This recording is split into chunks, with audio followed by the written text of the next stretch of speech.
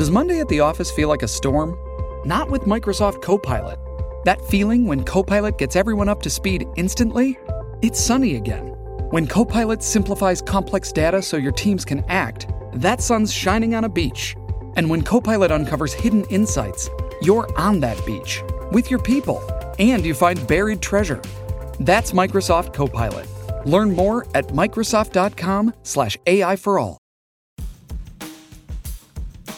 Good morning and welcome to the Football Digest podcast. So thanks so much indeed for joining us, and delighted to have you on board, and also delighted to have my erstwhile colleagues, Matt Dunn from the Daily Express, Neil Moxley on board, Chris McKenna as well joining us this week. So thanks so much for joining, guys. Nice to see you all. And what I have to say, what a busy few days, really. You do think sometimes when the season starts, it will calm down, but busy yesterday with Harry Kane. Will he start tonight for Spurs to try and bring back his redemption for the Spurs fans after perhaps one of the most embarrassing transfer sagas we've seen in recent years, really?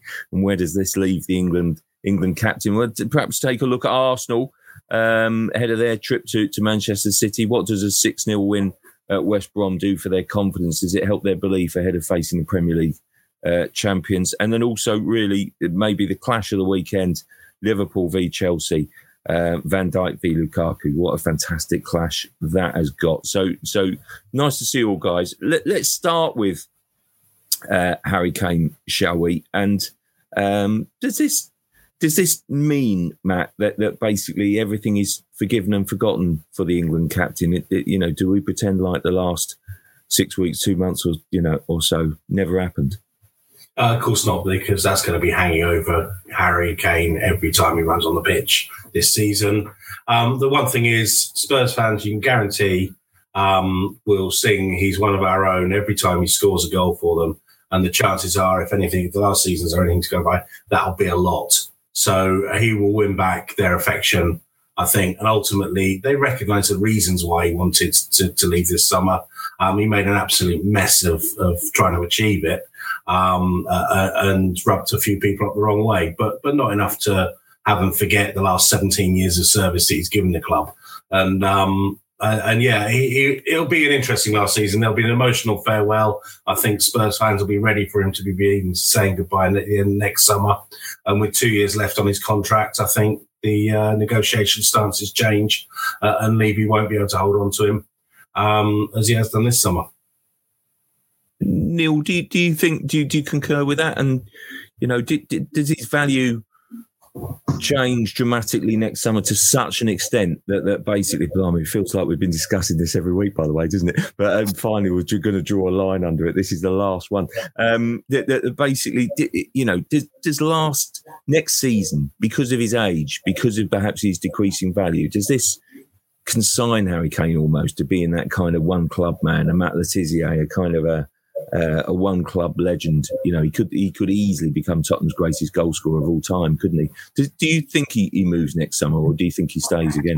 Or is it I think it depends again on the sort of pressures that the would-be buyers of Harry Kane can find themselves under next summer, John. If you think about it, there's some sort of talk that Manchester United should make like people I've been speaking to have suggested that they should.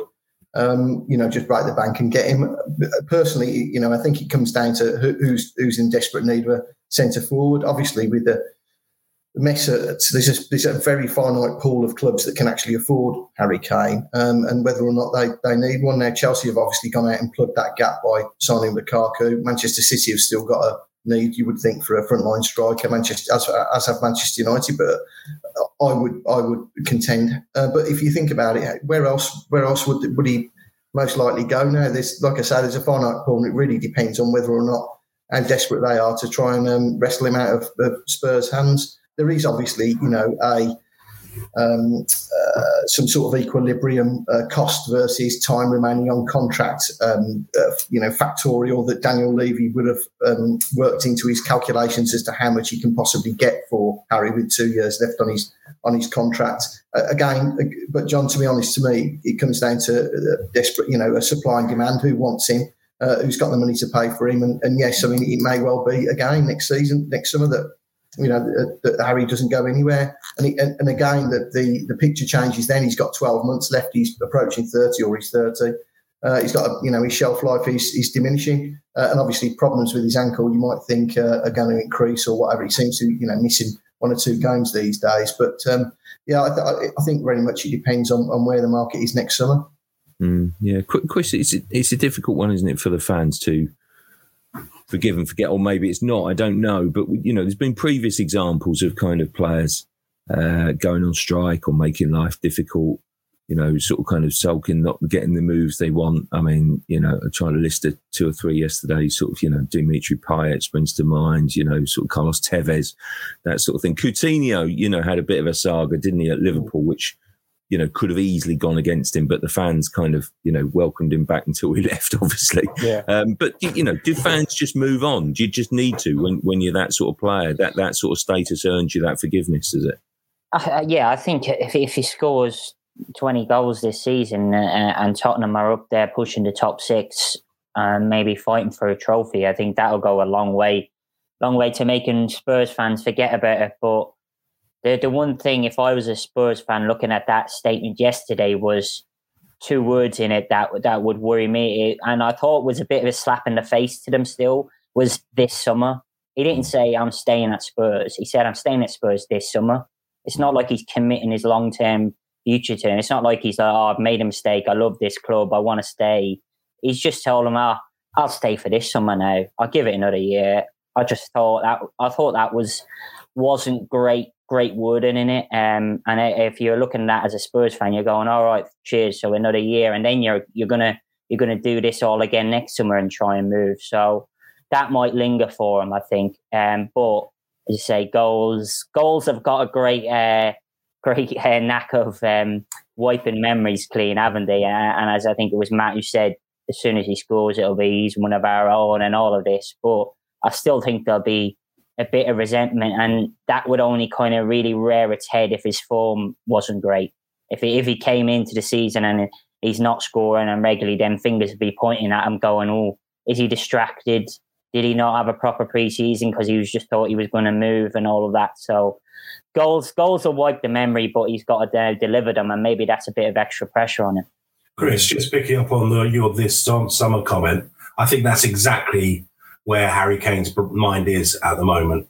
He is furious at having to write that tweet. It wasn't the fans at Molineux that swayed his mind. It's the fact that all avenues are now closed to him.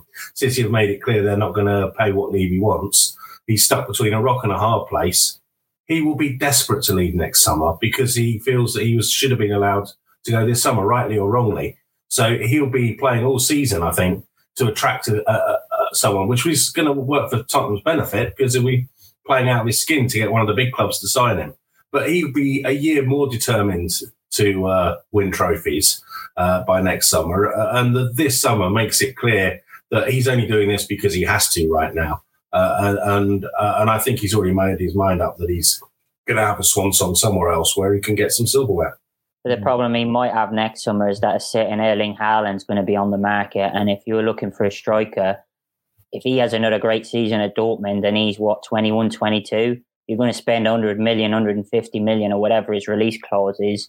That'd be where my money would be going, not on a 29-year-old. Well, absolutely. You might have to go for second dibs, but that's why he's furious it's not happened for him this summer, I think. But when you know what Harry Kane's single-mindedness like, he'll be wanting to spend the whole of the next 12 months proving he's a better striker now than Erling Haaland and anybody else in Europe. Neil, don't City need... I mean, Jamie Carragher did a column, I think, last week in which he sort of said basically City needs to take a bit of a shoulder of the blame here. They're basically, they've left him hung out to dry here. I mean, it feels like they've never come close. It seems a bit odd that the England captain basically has gone out on a limb to try and force a transfer which never remotely came close, frankly, in to give it some context. They've clearly bid, they've clearly wanted the player, but the two sides were never close to agreement at any stage, were they, really? And it just seems a bizarre thing that, I don't know, if they hung him out to dry a little bit. Well, listen, you're asking a fair question, John. I mean, if it was me, I'd be pointing the finger of blame at my agents. I mean, Jack hates to say this, but if you wanted a blueprint for how to leave a football club, Jack Grealish gave one. 12 months ago, he signed a new contract. He put in it what would have been a massive escape clause that benefited Aston Villa hugely. It meant Villa could justifiably turn around to their supporters and say, look, we have lost one of our own, but we've been recompensed to the tune of £100 million for an academy product. Grealish got a big pay hike last year, left, with the good wishes of pretty much everybody at Villa Park, who sort of accepted that, he was 25 and he had to move on. And like I say, the amount of money that Villa got for him enabled them to sort of justify it. I mean, quite why Harry Kane didn't have that in his new contract when he signed that massive 6-year deal a few years ago. I mean, I'm just beggars belief, quite frankly, John. All of a sudden it takes, if Harry Kane wants to go and somebody else can pay the money, Daniel Levy's taken out the equation. I mean, that's it. I mean, all these, whatever the behind the scenes conversations were about gentlemen's agreements. I mean, surely I just don't get it. Professional people sitting around a table with Daniel Levy, they know his reputation, they know he's hard as nails when it comes to negotiation. We all get that. But knowing that and understanding where the cards were stacked very much in Kane's favour, because Tottenham wanted him to sign a new long-term deal when they went into that fabulous new stadium, why would you not put a release clause in it? It just doesn't make any sense. I mean, if Daniel Levy says, I'm not having a release clause, then he say, I'm not signing a new contract and I'll go elsewhere because I'm the captain of England. I'm scoring 30 goals a season against top-quality opposition week in, week out. Take your chances, Daniel. How much is it going to cost you to replace me? If I go on a Bosman. So I just, if there's a finger of blame, look, football clubs have agitated for players, for years and years and years. I mean, you can go back and there was, I remember 20 years ago, Juventus were, there was a summer-long Willy Won't-y Juventus put on Patrick Vieira at Arsenal, and we've had Gareth Barry going to Liverpool and he didn't from Aston Villa. There are all specific circumstances regarding the transfer. So, and suitors have made their interest in players known for a long time, but whether or not we can point the finger of blame at Manchester City, I don't know. I mean, they want the best for their club. Spurs want the best for theirs. Harry Kane wants the best for himself. If it was me, I'd be pointing the finger of blame firmly at his agents and asking them why they never bothered putting a release clause in there. Yeah, it is amazing because he did sign that 6-year deal when he was 24. I mean, the time to change, don't they? But I mean, he was doing well under Pochettino at the time. Tottenham were trying to sort of move forward and sort of kind of become a developing club, if you like. And you think it will never end like this. And yet, I mean, everyone knows Daniel Levy's reputation.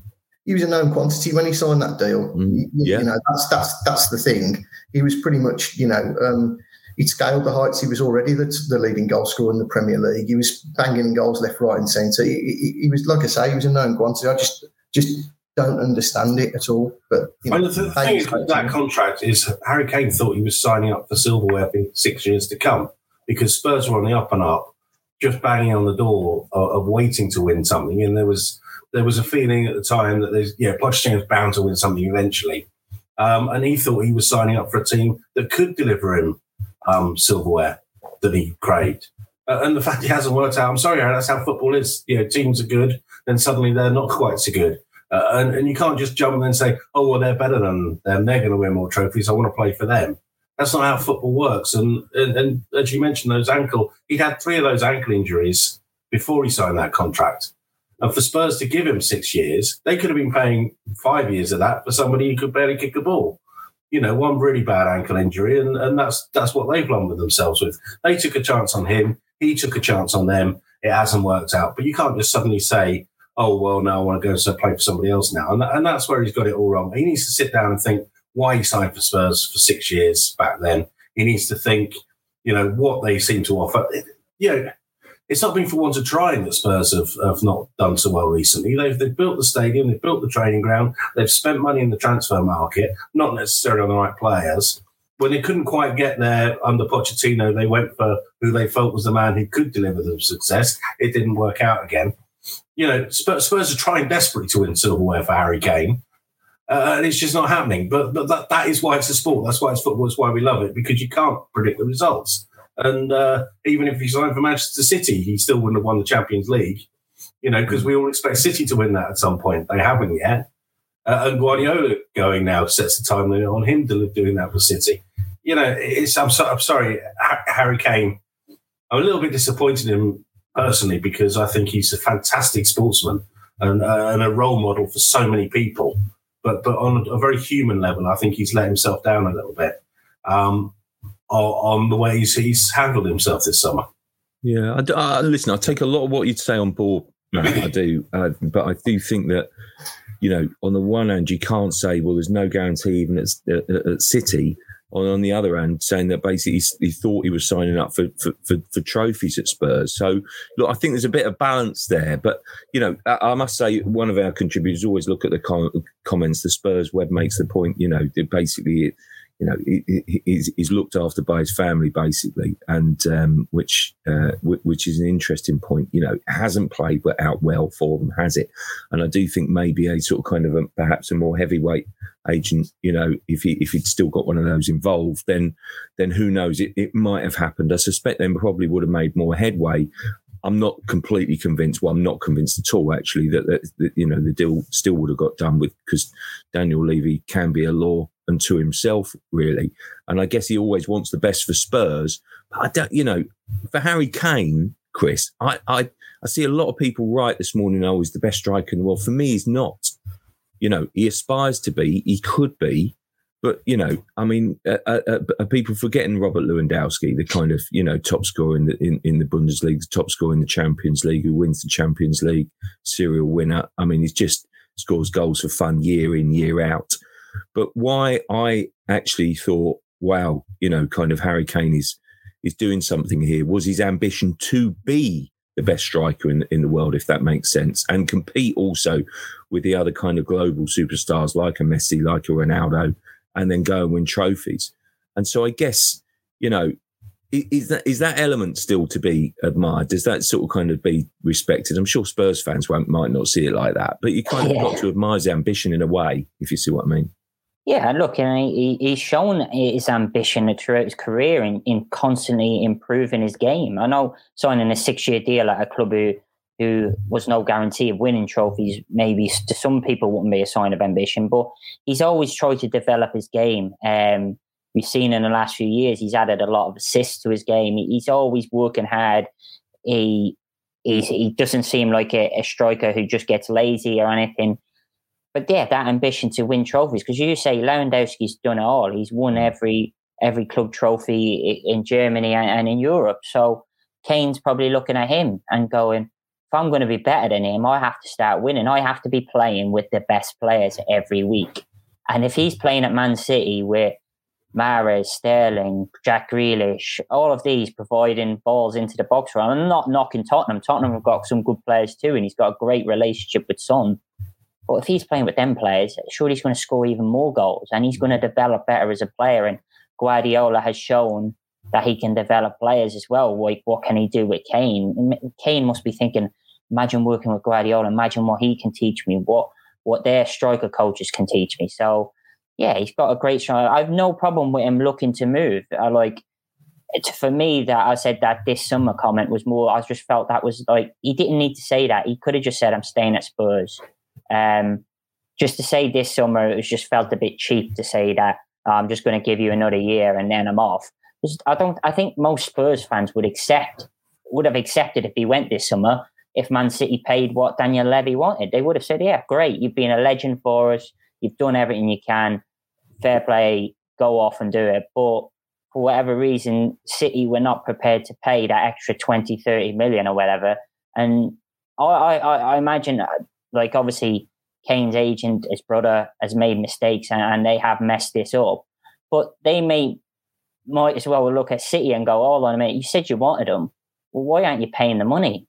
You said, like, they wouldn't have done what they did unless they thought Man City wanted them. And okay, they probably made a mistake in, and I'm only guessing this, not checking what City were willing to pay and what Levy wanted. Or did they just think, oh, Levy will buckle, which would have been the biggest mistake ever, because everybody knows Levy will never buckle. But They should also be going to City. It's like, well, I thought you wanted them.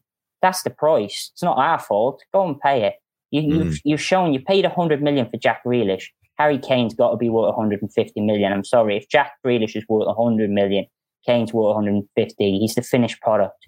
He's guaranteed 20, 30 goals.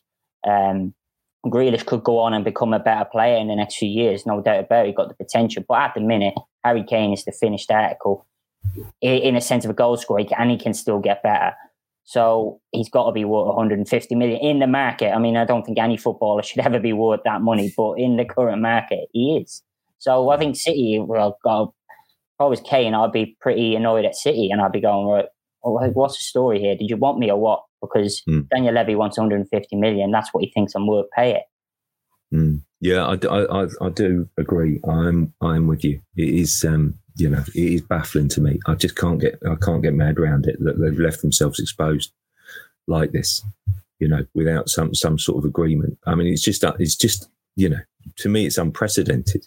There's normally, this normally happens because wheels are in motion. I mean, it's obvious, isn't it, that basically Levy has never, in this process this summer, has never changed his mind, has never enabled it to happen, and it looks embarrassing for absolutely everybody by him. I think, to be honest, it's naivety, and having just heard Mox on the warpath, I'd much rather have Mox as my agent than Charlie Dane.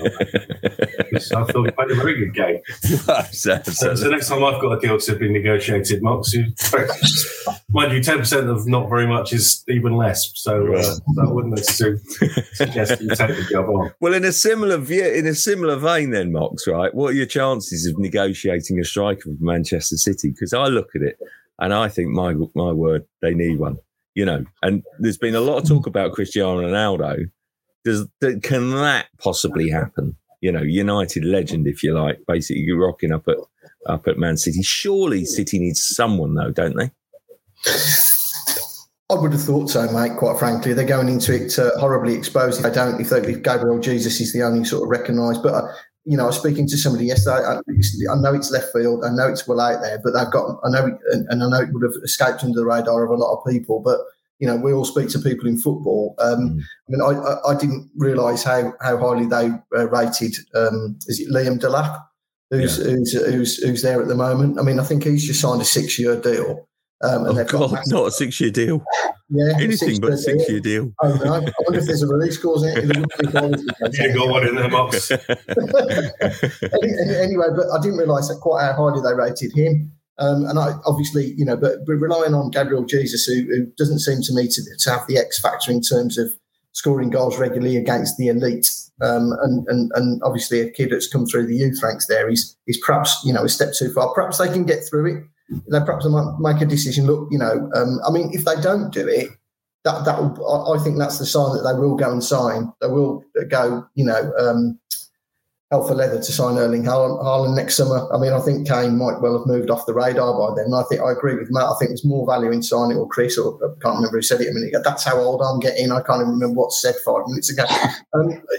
As to offering more potential long-term value for them than perhaps Harry Kane would. I mean, obviously it's going to come down to release clauses and, again, value over length of contract, et cetera, et cetera. But yeah, I mean, look, they may well take that. They may well take that view, or alternatively, try and get, I don't know, somebody like Sergio Aguero back for a season if they're struggling to pay him at Barcelona. I don't know. If I was Manchester City, what would I do? I'd have sorted it out long before now, quite frankly, because they knew back in, they knew sort of probably 12 months ago that Sergio Aguero was going to have his swan song. So why weren't sort of concrete plans put in place? Surely they didn't get to May and then think to themselves, "Oh, we're short of a striker." But clearly, it's got 5 days now till the end of the window, and they look like they are. I don't know, mate. To be honest, because if they go and sign another striker, does that mean that Haaland can't come next season? That there won't be in the market for him? I wonder whether they might try and get somebody on loan that's half decent for a season, as an alternative to Gabriel Jesus, just to get them through this next 12 months. That would be my guess. Who I really haven't got any concrete thoughts on that one way or the other, quite frankly. But I think they would leave themselves exposed if they don't go and get someone. Yeah, Chris, it's interesting, isn't it? I don't know whether you've seen the sort of story about Guardiola suggesting he'll quit, club football. Yeah. So he hasn't, 2023, so he hasn't actually got that long, as he better get his skates on, really, and furnish him with the players he needs to sort of kind of win some trophies before he says goodbye. It's just, I thought it was remarkable. I don't know whether those things ever stack up when people talk, managers talk in hypothetical terms. But he's sort of kind of hinting heavily that he might fancy an international job, And seriously, City have to think about it in those sort of terms. Well, we've got to strike while the iron's hot while Guardiola's still here. Well, yeah, that's that. I think that's the kind of decision now they've got to make, because if they're going to go all out for the next year or two to win the Champions League, can they afford to wait a year for Haaland? Probably not. So I don't know what Bayern would be looking for. I imagine a silly amount of money. But Lewandowski said last week he fancies a different challenge. Do they now go and turn their attention to him? Because he's 33. So he is the man, but he's only got a year or two at the top left. But if they want to go and win the Champions League this year or next year under Guardiola, surely that's the signing. But they might want even more than what Tottenham want for Kane, even though he's 33. I don't know what Bayern would demand for that. But that would be the striker if they definitely want to compete. Is there Ronaldo is an option, because he's pretty much a number 9 now. He's more of a goal poacher now, isn't he? Then he's not going to be explosive and running up and down and doing all of that. But and they'd obviously love to do that to rub the noses of United. They've done that in the past with Tevez and stuff. So, but for Ronaldo's sake, I mean, to go there, is he thinking, oh, well, Messi's going to go for the Champions League with PSG. If I stay at Juve, I've got no chance. If I go to Man City, I can win the Champions League. Maybe, but he's going to ruin his reputation on the red half of Manchester. And I have no idea what kind of person he is, but if that means anything to him, then he shouldn't go to City, but maybe it means nothing to him. Yeah, I think it does. I'm an old romantic, so I'd like to think it does. I can't see that. Dennis Law played for both, didn't he? He did, yeah, but bit different now, though. Yeah, it was really interesting, wasn't it, last week, when clearly I think maybe Ancelotti upset his ego a little bit by saying, they wouldn't be interested in taking him back to Madrid, and it just feels as if, either he's pushing for a new contract at Juve. And he might be in a similar situation to Lewandowski here, because the suggestion is that Lewandowski kind of made it be known that he might leave because he didn't feel that he'd get a new contract with a top club when his Bayern one left. So that's why he's feeling a bit restless. Now, I just wonder whether, Ronaldo's either angling for a new contract at Juve or angling for one last challenge, with his contract running down. And you just think, well, would he be tempted? He ruled out Madrid, but it kind of didn't. We didn't sort of get to know about what his thoughts were about Man City or otherwise, So it's strange. Yeah, it's a really strange one.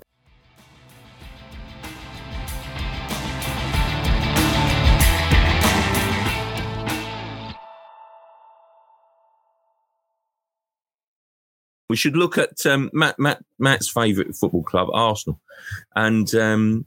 My word, they've missed you while you've been away, Matt. And they've really perked up, haven't they? They've really perked up. I mean, what a fantastic victory that was, really, last night.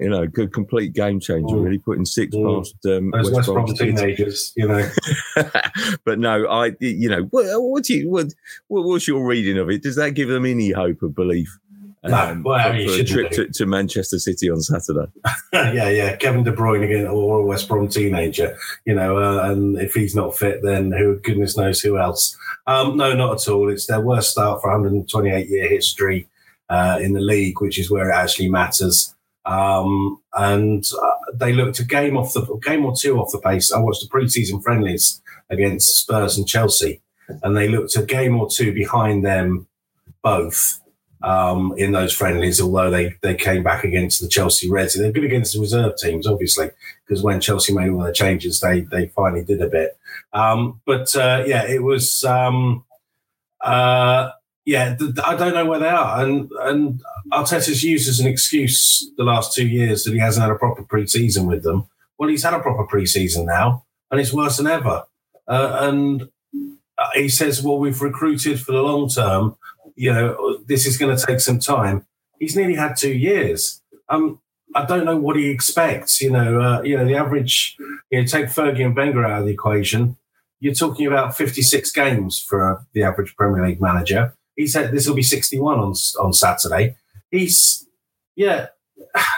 don't know how much patience he expects from the Arsenal board. We keep being told that behind the scenes he's getting loads of things sorted. For instance, he sorted out the Ozil affair once and for all, albeit rather finally. Well, we've had a year since then. That was a chance to get the poison out of the heart of the club and develop. It's not happened. I don't get what's going on. I don't get why there's so much confidence in a manager who's never done anything in the game apart from sit at Guardiola's knee and learn some fancy tricks or whatever. He's never led a team. He doesn't seem to have a philosophy like Guardiola does. It's kind of a mix and match of a team that goes out in the game so far. And there's no heart. Ben White looks like a fantastic player for 50 minutes, but he's got so much to do. He can't do it all himself. Tierney's a great player, but you need 11 great players or at least 11 good players, and they're so far away from that. The only other decent players that they've got are close to the exit door at the other end of the pitch. It's just still a mess. I don't see how any Arsenal fan could go into the season with any sort of confidence. And I noticed 58,000 tickets sold on the opening day of the season and loads and loads of empty seats. People are paying money not to watch Arsenal. If that's not a sad indictment of where the club are, it's terrible. And I can't see how they're going to finish any more than about 8th again, unless something dramatic happens, like a change of manager perhaps. I just don't get what Arteta brings to the table. Lovely man though he is, and general good, all-round good egg. I just don't, in 2 years, haven't seen anything that makes me think, I can see what they're going for. Then above that, you've got the hierarchy that have made some atrocious signings in recent seasons. And the whole thing is a mess. And unfortunately, the manager's always the one in the firing line. And if he doesn't, I think perhaps the first international window is a bit early, but the second one, I'd be twitching a little bit. Say what you really think, Yeah, that's on the basis of 2 games. I just hope that none of the players are listening. Otherwise, you certainly have killed their mood and not. Just to let you know, Matt, if we see each other at King's Cross and we're getting the tube, I'm not walking with you. You can just toddle off on your own in that direction. Oh dear! I'll tell you what, Mox. Right, here's the thing: that I do actually think they've spent 140 million quid. Let's see whether that's well spent. And then basically, I do think that there's sort of kind of the back in the manager, right? And basically, it has this overwhelming sea of negativity. I think you're allowed to criticise, but I don't. I think sometimes, the COVID situation, but the travelling fans last night, sort of kind of, over 2,500 of them basically had their say sort of afterwards. They was singing about sort of Arsenal fan TV, get out of our club, which I just thought was quite interesting, really. In that sort of the match going fan perhaps is getting a little bit fed up with the negativity and noise around it. I don't know whether that's fair, because personally, I think Arteta, some of the criticism has been very, very fair. I think I would rather agree with Matt. Sometimes I think he's actually got away with some of it lightly. Well, is Arteta getting away with it sort of lightly, sort of thing? Because it has been, or been a very wretched start, basically. But should there be excuses? Are the excuses valid over COVID and bad preparation? I think everybody's getting away with it lightly at Arsenal, quite frankly. I think the players are. I think the manager is. I feel a little bit, sorry, as you always do for supporters, because, they expect a little bit more. And the money they've fed out on for years on the beautiful game as a la Wenger. And perhaps it did give them an elevated status that perhaps some have taken for granted, and perhaps now, after any, we saw with Ferguson going, didn't we? There was a vacuum for a while until Manchester United sort of steadied itself, and whether or not it's actually going forwards now is, after a 1.2 billion pound spend following his departure. Listen, that's another discussion. But I really feel a bit sorry for the supporters in all of this. I think there's been bad decisions taken everywhere. I mean, at Arteta, or at least under Arteta's watch, they've been allowed to spend £140 million this summer. And I don't think any of them are A-listers. And I don't think I'm looking at the likes of Ben White and looking and thinking to myself, well, he's got bullied at Brentford. And I'm thinking, well, what's Lukaku going to do with him and everybody else? I mean, obviously we didn't get the chance to see that last week, but I'm just wondering exactly what where the A-listers are that Arsene Wenger seemed to like sort of discover, polish, and then put out on the platform that is Arsenal FC, and they like deliver. They'll be competitive at the higher end. I agree with Matt. I can't find anything that Matt said that I disagree with. And quite frankly, the fact that Arteta, who is a rookie manager, has been left in charge of this monstrously large football club simply beggars belief. You can say it's a huge vote of confidence in him. Well, God blimey, yes, it is. But I would contend that it's like asking the bloke who runs a local corner shop to go and manage Harrods. I just don't see the logic in it with a club that size. Surely the manager should have a track record. He should have a policy of bringing young players through or a way of playing football that's been well established. We don't know any of these things. Mikel Arteta's learning on the job at Arsenal. It's just a nonsensical situation. And the recruitment doesn't really fill me with any great excitement either. I think again, we all speak to people in football. The word was we've got a really young squad. In 2 or 3 years, we'll be in a great position to challenge again. Well, what do they think Manchester City, Chelsea and all the rest of Liverpool are doing at the moment? They've got better teams. They're going to get more revenue because they're in the Champions League. And Arsenal are going to fall further behind. And when some of those players are like top draw, they'll find them being cherry-picked by the likes of Manchester City and Manchester United, who can pay 120, 150 million pounds for these players. And Arsenal won't have a leg to stand on. I don't get any of it, John, quite frankly. I don't understand the approach, full stop. And I agree with everything that Matt said. Blimey. Yeah, it's not often we hear those sort of words. I have to say, I agree with everything that Matt said. There's a first, but there you go. So I take it the reason you won't stand with next to me on the tube is just personal. Then. To be honest with you, it presupposes I wanted to stand with you in the first place. Hey, carriage to be own normally, mate. Dear idea. Chris, do you give him any chance at Man City on Saturday? No, but I suppose the hope that Tottenham beat City and that, but City looked, I know it was Norwich, but they were backfiring and that last weekend. So Arsenal have a bit of confidence. I know it was West Brom's second string team. At least they've got some goals and a bit of belief back maybe from that, but I can't see them getting a result there. No, and that's kind of a sad state to be in for Arsenal because you would have always given them a chance, even in the not so great years on the Wenger towards the end. You would still would you have ever just expected them to go to anywhere and just get beat? You always given them an outside chance, and I think that's what the sad state. Well, these are not the games they need to win City away. For them and what they want to achieve, they need to be beating the teams around them to push into that top six. And if they can pick the odd draw against teams like this, then they'll take that as a success. But they've got to build, and as Neil said, that's no easy challenge because, as you say, you can try and do it over a few years, but everybody else is getting stronger in that meantime. So it's what you can do. It's the thing with Arsenal, and you'll know better than me, John, they don't seem to have held that kind of gravitas. Like, even when United dropped out of the top four, they could still sign the superstars, the big names. And obviously they were throwing a lot of money at it, and that helps. But Arsenal don't seem to be able to do that. Or maybe that's just the way they don't want to go that. They don't want to be competing for the big names and try and lure in somebody from Europe that can just take them up a level. I don't know, but they seem to be fixated on developing these players and turning them into much better players, which is good in one way, but it's going to be a challenge to catch up on the rest, I think, over the next couple of years. But I don't know, what do you think is a success for them this season? I think pushing for top six, really. Yeah. I can't see that they can possibly dream about breaking into the top four. I think the top four almost looks like a closed shop. It rarely works out like that, but it really, who are the threat to the top four? Leicester, Tottenham. Otherwise, I'll just say that the top four's sewn up. Really. I'd get to 40 points first. But what happens with Arteta if they finish sixth and don't win a trophy? Does he stay? I think if he finishes sixth, I think he'd be all right. I rather agree with Matt. I don't think he can be, going into November, December time like he was last season, flirting with a relegation battle. I mean, they never truly got sucked in, but they can't do that again.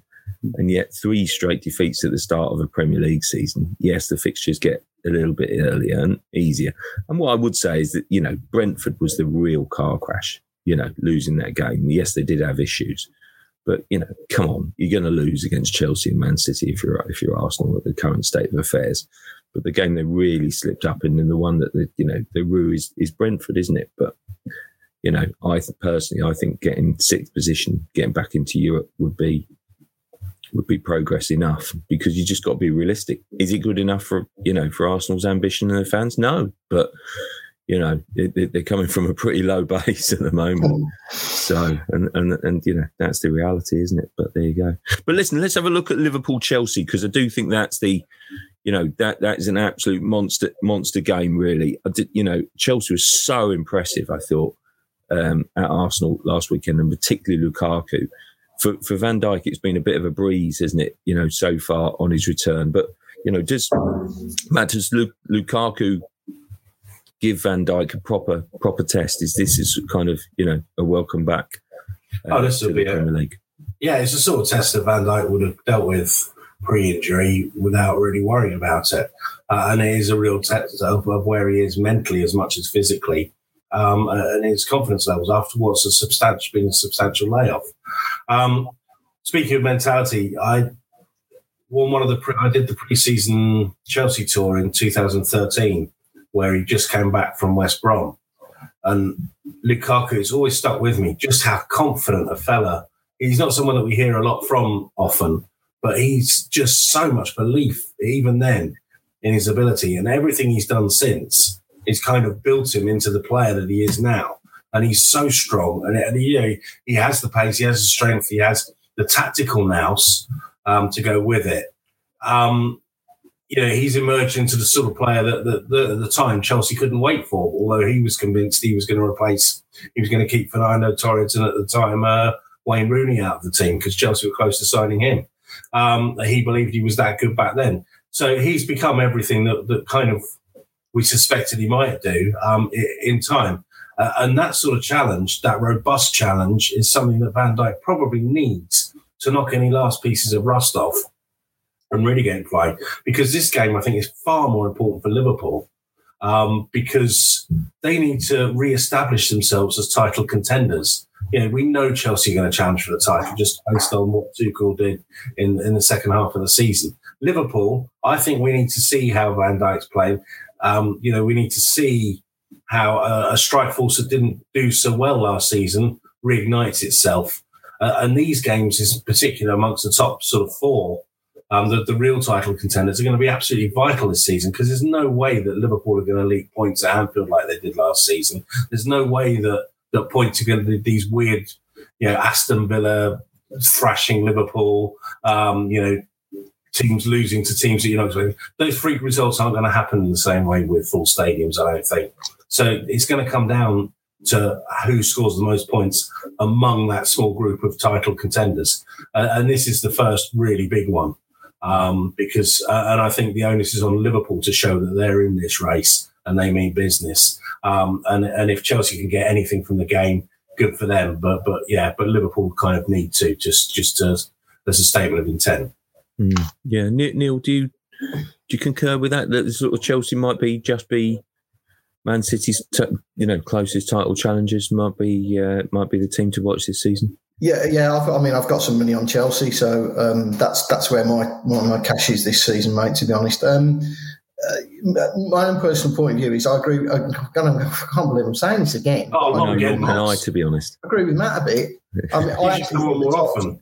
I know. So I think the title's going to be decided by the results of the top 4 or 5 against each other.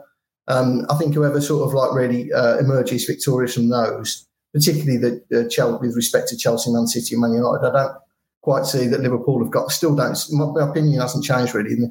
from the last week. I still don't think they've quite got the strength and depth and quality. I think the first 11, on their day will be more than a match for anybody else. But I'm still worried about Wijnaldum's the effect that Wijnaldum's loss is going to have on them. From my personal point of view, I think Chelsea are the team to catch. I mean, like I say, I just think that the results from the top four against each other will because if you look at the sheer weight of spending that's gone on, post-pandemic, the likes of Norwich and Burnley and all the rest of them. Burnley have hardly spent a farthing. Norwich obviously bounced down and back up. Watford will be down there again. Newcastle have spent 25 million on Joe Wood. They've got nobody else in. So they're all sort of floundering down the bottom of the league, or will be, in the lower reaches. Let's put it like that. And the top clubs have just carried on. Chelsea spent £250 million 12 months ago and have just spent another 100 million on Lukaku. Manchester United have spent £110 million this summer on Sancho and Varane. Liverpool have probably replaced Wijnaldum, but Manchester City have gone out and spent £100 million on Grealish, and they obviously, if they could have got Kane, if Levy had buckled, would have got Kane out for probably another £100 million as well. So the top and bottom of it is that I foresee that and like Matt says, the crowds being in the grounds will have an effect. I think Liverpool have got it all on to catch the rest of them, just because the weight of spending at Anfield has been eclipsed by what's been going on elsewhere. Plus the fact that the two teams that they're competing against last year, at least, in terms of the league table, were better than them. Yeah, Chris. I mean, you cover Liverpool, see a lot of Liverpool. Where are Liverpool? Because I'll be honest, they're a very similar team, aren't they? In terms of lineup, and they've added Jota and a couple of younger players coming through.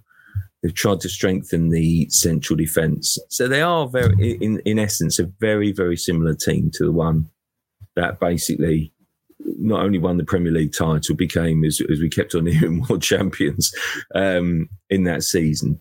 And yet, it just feels as if Jurgen Klopp, rightly or wrongly, is trying to play down expectation and hopes for this season. Is he right to do that, or should we expect Liverpool to be title challengers? I don't know. When I think of the title race, I'm still thinking of kind of Liverpool almost as the outsiders in the race, and I don't know whether that's right. Whether we've been lured into kind of false expectation, because they were fabulous that season, and they're very, very similar. So what's changed? That's what's kind of puzzling me, is that 2 years ago people were arguing are they the greatest Premier League side ever. I mean, I didn't agree with that. I thought they were unbelievable in the season they won it, and they contended with the COVID thing, and they'd already had it won before COVID happened and all of that. They were unbelievable. Were they the greatest Premier League team? No, because they didn't. The great Premier League teams come back and win it year after year after year, and that's not possible now with the way the money's going around. But they're still pretty much the same team. Okay, they've lost Wijnaldum, and Neil's right to point out that is a big, big loss.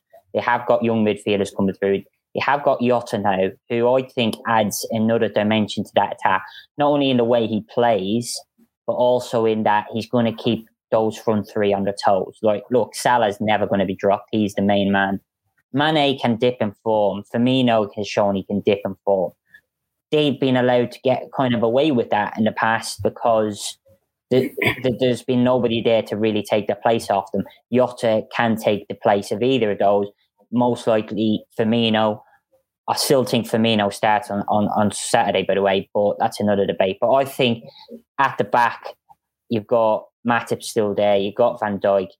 You've got Joe Gomez, who, if he's back to full fitness, he's older. He should be more mature now. Like Alexander-Arnold is a better player. He's always still learning. Robertson as well. So I think they have to be contenders. They should be contenders. And if they're not contending for the title, then something's gone wrong. Yes, okay, 3 or 4 injuries again, and they're in trouble. And that's what happened last year. That shows that if they lose 3 or 4 players, they'll be in a bit of bother. If they lost Fabinho for an extended period of time, they might struggle. If they lost Van Dijk again for a long time, they might struggle. But with their kind of 14, 15 best players, they should be competing for the title, in my view. And got to look at, I know Chelsea was a funny old season, the way it started with Tuchel coming in halfway through, and they've got Lukaku now, but Liverpool still finished above Chelsea last season without Van Dijk, without Matip, without Gomez for most of the season. So to suddenly, I think, to just go, oh, they've got no chance of keeping pace with Chelsea, I think that's a bit much. So I don't know if Klopp's playing it down, but I think if Liverpool are not thereabouts with the squad they have, then I think, you've got a question of what's gone wrong there, because last season you can write off as a write-off. You can go no crowds, you can go all the injuries they had, but they've got Thiago now, they've got Jota, they've lost Wijnaldum, so balances it a little bit, but they are overall should be a stronger team than they were when they won the title, in my view. So they've got to be contending, and if they're not, I think something's definitely gone wrong. Yeah, it's interesting, Chris, because our old friend Alan Chamberlain, a regular sort of contributor, is saying that basically funny, but didn't Liverpool, having had a terrible season, still finish above Chelsea? So to automatically say Chelsea are title contenders, Liverpool aren't, is quite frankly a joke. Well, that's exactly what Chris is saying, to be honest. But, I'm not going mad here, but Jurgen, it feels like, from someone who, follows Liverpool closely and watches and reads every word that Klopp says, he's been anxious to play it down a bit, hasn't he? I mean, he's understandably so to a degree. Every manager does that to a degree. But I think in a way that he's played it down so much that he's fooled a few of us into thinking, well, they are the outsiders. That's not unfair, is it, on reading of it? And that's maybe mind games, but that seems to me what's happened, isn't it? Yeah, he's got a knack of doing this every year, Klopp, in a way. Like, even after they won the Champions League, everybody was just like, oh, well, Champions League winners, you've got to go and win the league now. And he's like, well, hold on, Man City. He's good at talking about how everybody else is great. He continuously calls Man City the greatest club team in the world. He always talks up the rivals, and he'll always go through the list. He won't even just say, oh, it's Man City. He will go Chelsea, Manchester United, Arsenal, Tottenham. He throws them in the mix sometimes, and you're going, come on, Arsenal, Tottenham are not in the title race. But yeah, I think he's always got that knack, and maybe he is overdoing it this year because he's looking and going, well, they spent over 100 million, both of them, so they should be better than us. But maybe that's the mindset of the club. I think he likes that kind of attitude, doesn't he? It's us against them, and let's kind of bond together and let's prove everybody wrong. And this is a team. It's not about one player. It's not about the £250 million signing. It's about us all. I know they've spent big money on individual players, so in the past, but that's the kind of mentality and maybe that's what he's looking for. Maybe he's like trying to get that. He's going, look, everybody's writing us off because of last season. Let's go out and prove them wrong. And maybe that's the attitude he's building inside Anfield for this season. Yeah, no, it's it'll be interesting, really. Matt, how do you see Saturday going? I think it'll be. I fancy as a draw. Actually, I think Chelsea will get something from the game. I know that's a little bit sitting on the fence, but I do think. But I put it this way: I don't see Chelsea winning it, which is against perhaps the odds. I can see them perhaps getting something from the game, but I think, as Chris has said, let's not forget how good Liverpool are. Well, last time Virgil van Dijk was an 85 million new signing, they went on and won the league, and that's a kind of what he is again. It's a lot of fresh impetus, and if they can get that sort of belief reaffirming result early in the season. Then I think Liverpool should be up there, and it could be one of the most fascinating, I think, three-way title races that we've had for a long, long time. Three-way? Well, with City, Chelsea, United. Well, I get that, but United is another step away. United might be in amongst the mix, but I don't think they're realistic title contenders yet. I think they need a season to bed down and maybe see where they're going. And a centre forward. And a centre forward. Well, yeah. If you see what I mean. I think they're about their leading strikers about 10 goals light. So perhaps when they sign Harry Kane next summer. Very good, very good. Right, and finally, guys, I'm gonna go around the room. Really, I'll start Neil, if that's all right, Marks. But basically, I definitely won't be starting with Matt on this subject. It says here, maybe to give Mikel Arteta some optimism. Moments when the apprentice has shocked the master. So Arteta facing his former boss in Pep Guardiola at the Etihad on Saturday. Any inspirational stories, any memories, Mox, that you like to think? The only one that really sort of springs to mind, but I don't know whether or not the great man was alive still to see it, was Jose and Bobby Robson. I just wonder whether or not, there was a nod towards, the fact that he was the translator. I know he was a coach in his own right, but he was famously, obviously, Sir Bobby's translator at Barcelona. Barcelona, wasn't he? At Barcelona, and obviously went on, I think it was 2003, to win the Champions League with Porto, or 2004 to win the UEFA Cup, didn't he, beforehand? And I just wonder whether Sir Bobby was, alive and sort of able to. So yeah, listen, it can happen. I'm not holding out too many hopes of a repeat, mate, to be honest. I'm sorry. No, fair enough. Chris? Mine was a kind of a one-match thing, and it is Mourinho again. The 2010 Champions League final, Van Gaal against Mourinho. Obviously, after Bobby Robson, he was kind of into more coaching, and he ended up as Van Gaal's assistant, didn't he, at Barcelona, and he learned a lot from him. And then they met in the 2010 final, which was, I thought, Mourinho at the real peak of his powers with that Inter Milan team, who had some quality, don't get me wrong, but they beat a great Barcelona side in the semis, and then to go and beat Bayern Munich in the final. And I think they won the treble that year, and that was one of his great achievements. And to do it against his former boss was probably a little bit special as well. Yeah, sure, absolutely. Yeah, Matt. I could give Mourinho the big three fingers and include him again. Respect. But unfortunately, that third finger I would put the other way around and say that for as much as he's perhaps not turned out to be quite the golden boy of management as we all made him out to be initially, Frank Lampard does at least have a couple of wins against Mourinho under his belt when he did actually outthink him and outplay him in his early career. But in terms of a proper master against apprentice against master kind of showing, I'm going to be a bit more parochial and a bit more recent. Just as recently as August the 5th, when I first started in journalism and moved up to Yorkshire, Simon Mullock was the big brash noise up there. And I've always been a huge admirer of Andy Dunn's writing and his judgment in the game when he's not being blinkered by Jack Grealish. But on August the 5th, we all three of us were asked by Jeremy Cross, the lesser Cross, shall we say, in his absence, whether we thought Harry Kane would be a Manchester City player by the end of the transfer window. And sadly, Mr. Mullock and Mr. Dunn, two great masters of the journalism game, both said he would be.